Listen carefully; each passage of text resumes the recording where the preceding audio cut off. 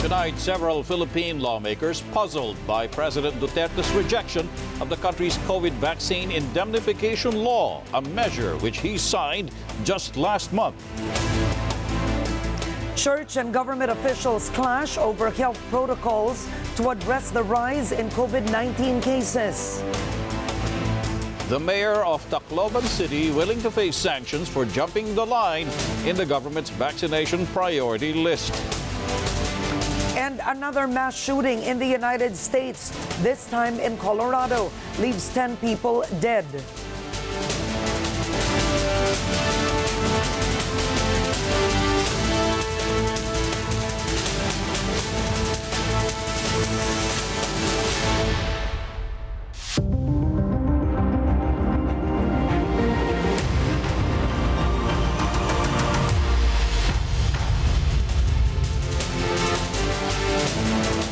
Good evening, I'm Tony Velasquez. And I'm Karen Davila. On our broadcast tonight, a baffling repudiation by Philippine President Duterte of the government's indemnification law for COVID vaccines. Duterte now questions why the law he signed last month obliges the government to shoulder the responsibility for any adverse effects the vaccines might have. Here is tonight's top story. President Rodrigo Duterte appears to slam the indemnification clause and the tripartite agreement for the country's COVID-19 vaccine deals. That's despite signing just last month a law that sets up a 500 million peso indemnification fund to compensate those who would suffer adverse effects from COVID-19 shots. Ang gusto ng mga manufacturers na ang gobyerno, ang private sector magbili, ang gobyerno ang mag-assume ng liability. Hindi ho pwede yung ganon. I do not think that may ano dyan, may malaking butas dyan, actually. Assumption of liability ng ganon. Sovereign liability. Cannot be. I do not think that it will be legal.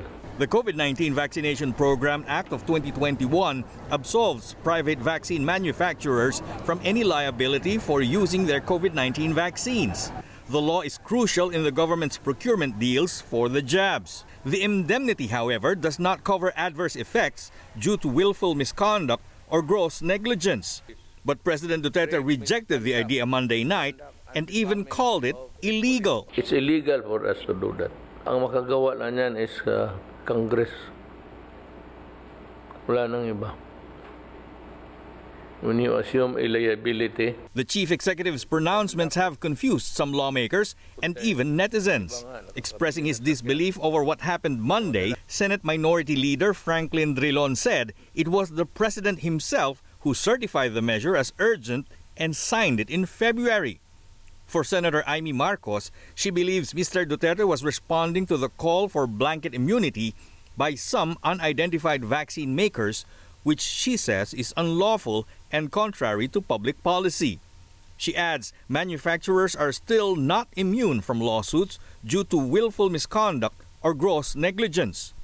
Ako Bicol Party List Representative Alfredo Garbin Jr. says the law mandates the creation of an indemnity fund to compensate individuals who might experience unwanted or unexpected health effects following their immunization of COVID-19 vaccines. On Tuesday, presidential spokesperson Harry Roque says there will be no blanket immunity for manufacturers of COVID-19 vaccines. This as he clarified President Duterte's confusing remarks Monday. Hindi naman po pwede na walang pananagutan ng pribadong sektor. Ito po ay dahil nakasaad nga po sa batas natin na bagamat gobyerno magbabayad ng mga side effects, may dalawang exceptions po dito.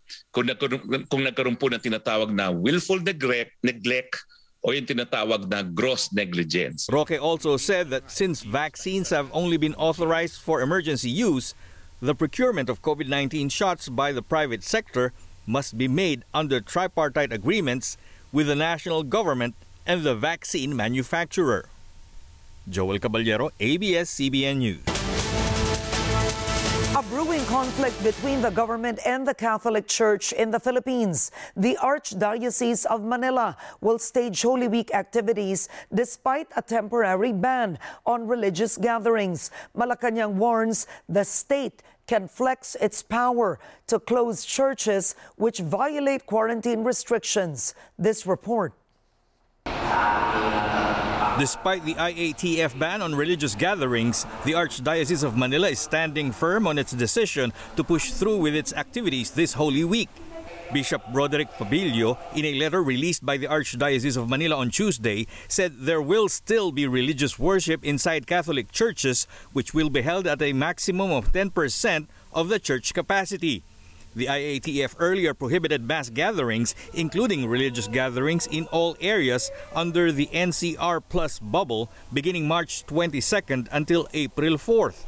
Malacanang is warning Bishop Pabilio not to encourage the public from disobeying IATF rules. It would be contrary po to the decision of the IATF. So we understand po that this is Holy Week. I hope the bishop will not encourage non-compliance po with this IATF decision. During his pastoral visit on air in the program Simbayanan in Radio Veritas, Pabilio says the IATF rules were made without consultations and violate religious freedom. So diyan mali na sila. At hindi dapat tayo sumunod sa ganyang pamamalakad na walang konsultasyon at it somehow breaks the separation of church and state. Sila na nagse-separate ngayon. Kaya tuloy tayo sa ating activities. But Malacanang says it will not hesitate to order the closure of churches violating the ban. Ang defiance po ng IATF resolution is not covered by separation of church and state. In the exercise of police powers, we can order the churches closed. Wag sana pong dumating doon, Bishop Pabilio. Meanwhile, Metro Manila mayors agreed to temporarily shut down the operations of spas, gyms, and internet cafes until April 4th in the hopes of addressing the recent surge in COVID cases. Kasi yung hindi mag-gym sa isang lugar, lilipatan sa isang lugar para mag-gym. So maglilipatan na sila. So dapat ang NCR sa region halos uniform talaga. The move follows the complaint of Caloocan Bishop Pablo David as to why churches were ordered closed while spas and gyms were allowed to operate. Marikina Mayor Marcy Teodoro believes workers who got infected at work are spreading the virus at home, which could be one of the reasons why whole households are testing positive for COVID-19. Teodoro is appealing to employers to ensure proper ventilation in offices and workspaces and strictly implementing health and safety protocols. Dinidevelop natin yung hospital network natin para magkatulong-tulong, para ma-decongest yung emergency room nila. Kailangan i-capacitate natin at mapabilis yung mga testing natin. Para sa ganun, bumilis yung turnover ng mga pasyente natin. Over in Manila, the city government has started the vaccination of its other frontline personnel, including village officials, social workers, and jail officers. Like many LGUs, it is also working on increasing the bed capacity of its isolation facilities. Many villages were also placed under granular lockdown to curb rising cases. We've been building despite na mababa ang infection. We have 570, but we have now about 89% occupancy in our quarantine facility. There is a 2-week projection again, so nagre-ready kami. Pasay City is calling for help in boosting its capacity to isolate infected individuals. With more than 900 active cases, the city's hospital, the Pasay City General, has breached its occupancy rate. A Philippine provincial mayor triggers a controversy after admitting he recently joined health workers in receiving a COVID vaccine shot. But the official insists he had no selfish motive in jumping ahead of the vaccination priority list. Details from Vivian Gulia. The National Task Force Against COVID-19 and the Department of Health have repeatedly stressed frontline health workers should be vaccinated ahead of other priority sectors like senior citizens, those with comorbidities, and local chief executives. But on Monday, Tacloban City Mayor Alfred Romualdez was inoculated with Sinovac's COVID vaccine. The move, he says, seeks to encourage health workers to get vaccinated before the March 24 deadline given by the DOH, which might trigger the recall and transfer of unused vaccine doses to other areas with high COVID cases.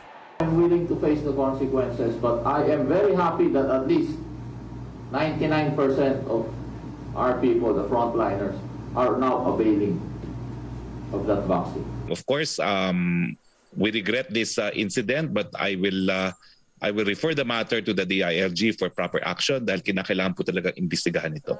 Malacanang reiterates this reminder. O ulitin natin, hindi po pwede magpabakuna muna ang hindi mga medical frontliners dahil kung susuway po tayo dito sa order of priority nito, maapektuhan po yung ating future deliveries galing po sa COVAX facility. Romualdez asserts he did not get vaccinated to save himself, but to assure his constituents of its safety. Interior Undersecretary Epimaco Densing, in a text message to ANC, said they will verify the allegations against Romualdez and at least 3 other mayors before they issue a show-cause order against them. Vaccine Czar Secretary Carlito Galvez Jr. says over 400,000, or around 24% of the 1.7 million health workers in the country, have been vaccinated against COVID since March 1st. Next month, the government is expecting COVID vaccine deliveries of up to 6 million doses from Sinovac, Gamaleya, and COVAX. Vivian Gulia, ABS-CBN News. The Philippine Supreme Court condemns the recent series of attacks on lawyers and judges in the country. In a rare, strongly worded statement, the High Tribunal says it cannot stand idly by amid violations of constitutional rights. It announced measures to address the issue, which include seeking information from lower courts and law enforcement agencies on the intimidation and killings of law practitioners. Several groups had written the Supreme Court to call its attention to the growing number of lawyers killed under the Duterte administration. The groups also sounded the alarm over a move by anonymous persons to display a banner linking a judge to communist rebels. To threaten our judges and our lawyers is no less than an assault on the judiciary. To assault the judiciary is to shake the very bedrock on which the rule of law stands. This cannot be allowed in a civilized society like ours. This cannot go undenounced on the court's watch. A mass shooting in the U.S. state of Colorado leaves at least 10 people dead, including 1 police officer. Authorities have detained the suspect who opened fire on shoppers and employees at a grocery store in Boulder City. He is currently in the hospital for injuries sustained during the violence. Police have yet to release his identity or determine a motive for the attack. Over in Georgia, authorities file additional charges of malice, murder, and aggravated assault against a 21-year-old Robert Aaron Long. He is accused of killing 8 people, including 6 women of Asian descent, in Atlanta last week. Our final word tonight is a quote from Friedrich Nietzsche. "Blessed are the forgetful, for they get the better even of their blunders." And that is The World Tonight, the 23rd of March 2021. I'm Karen Davila. I'm Tony Velasquez from the Philippines. Thank you. Mabuhay!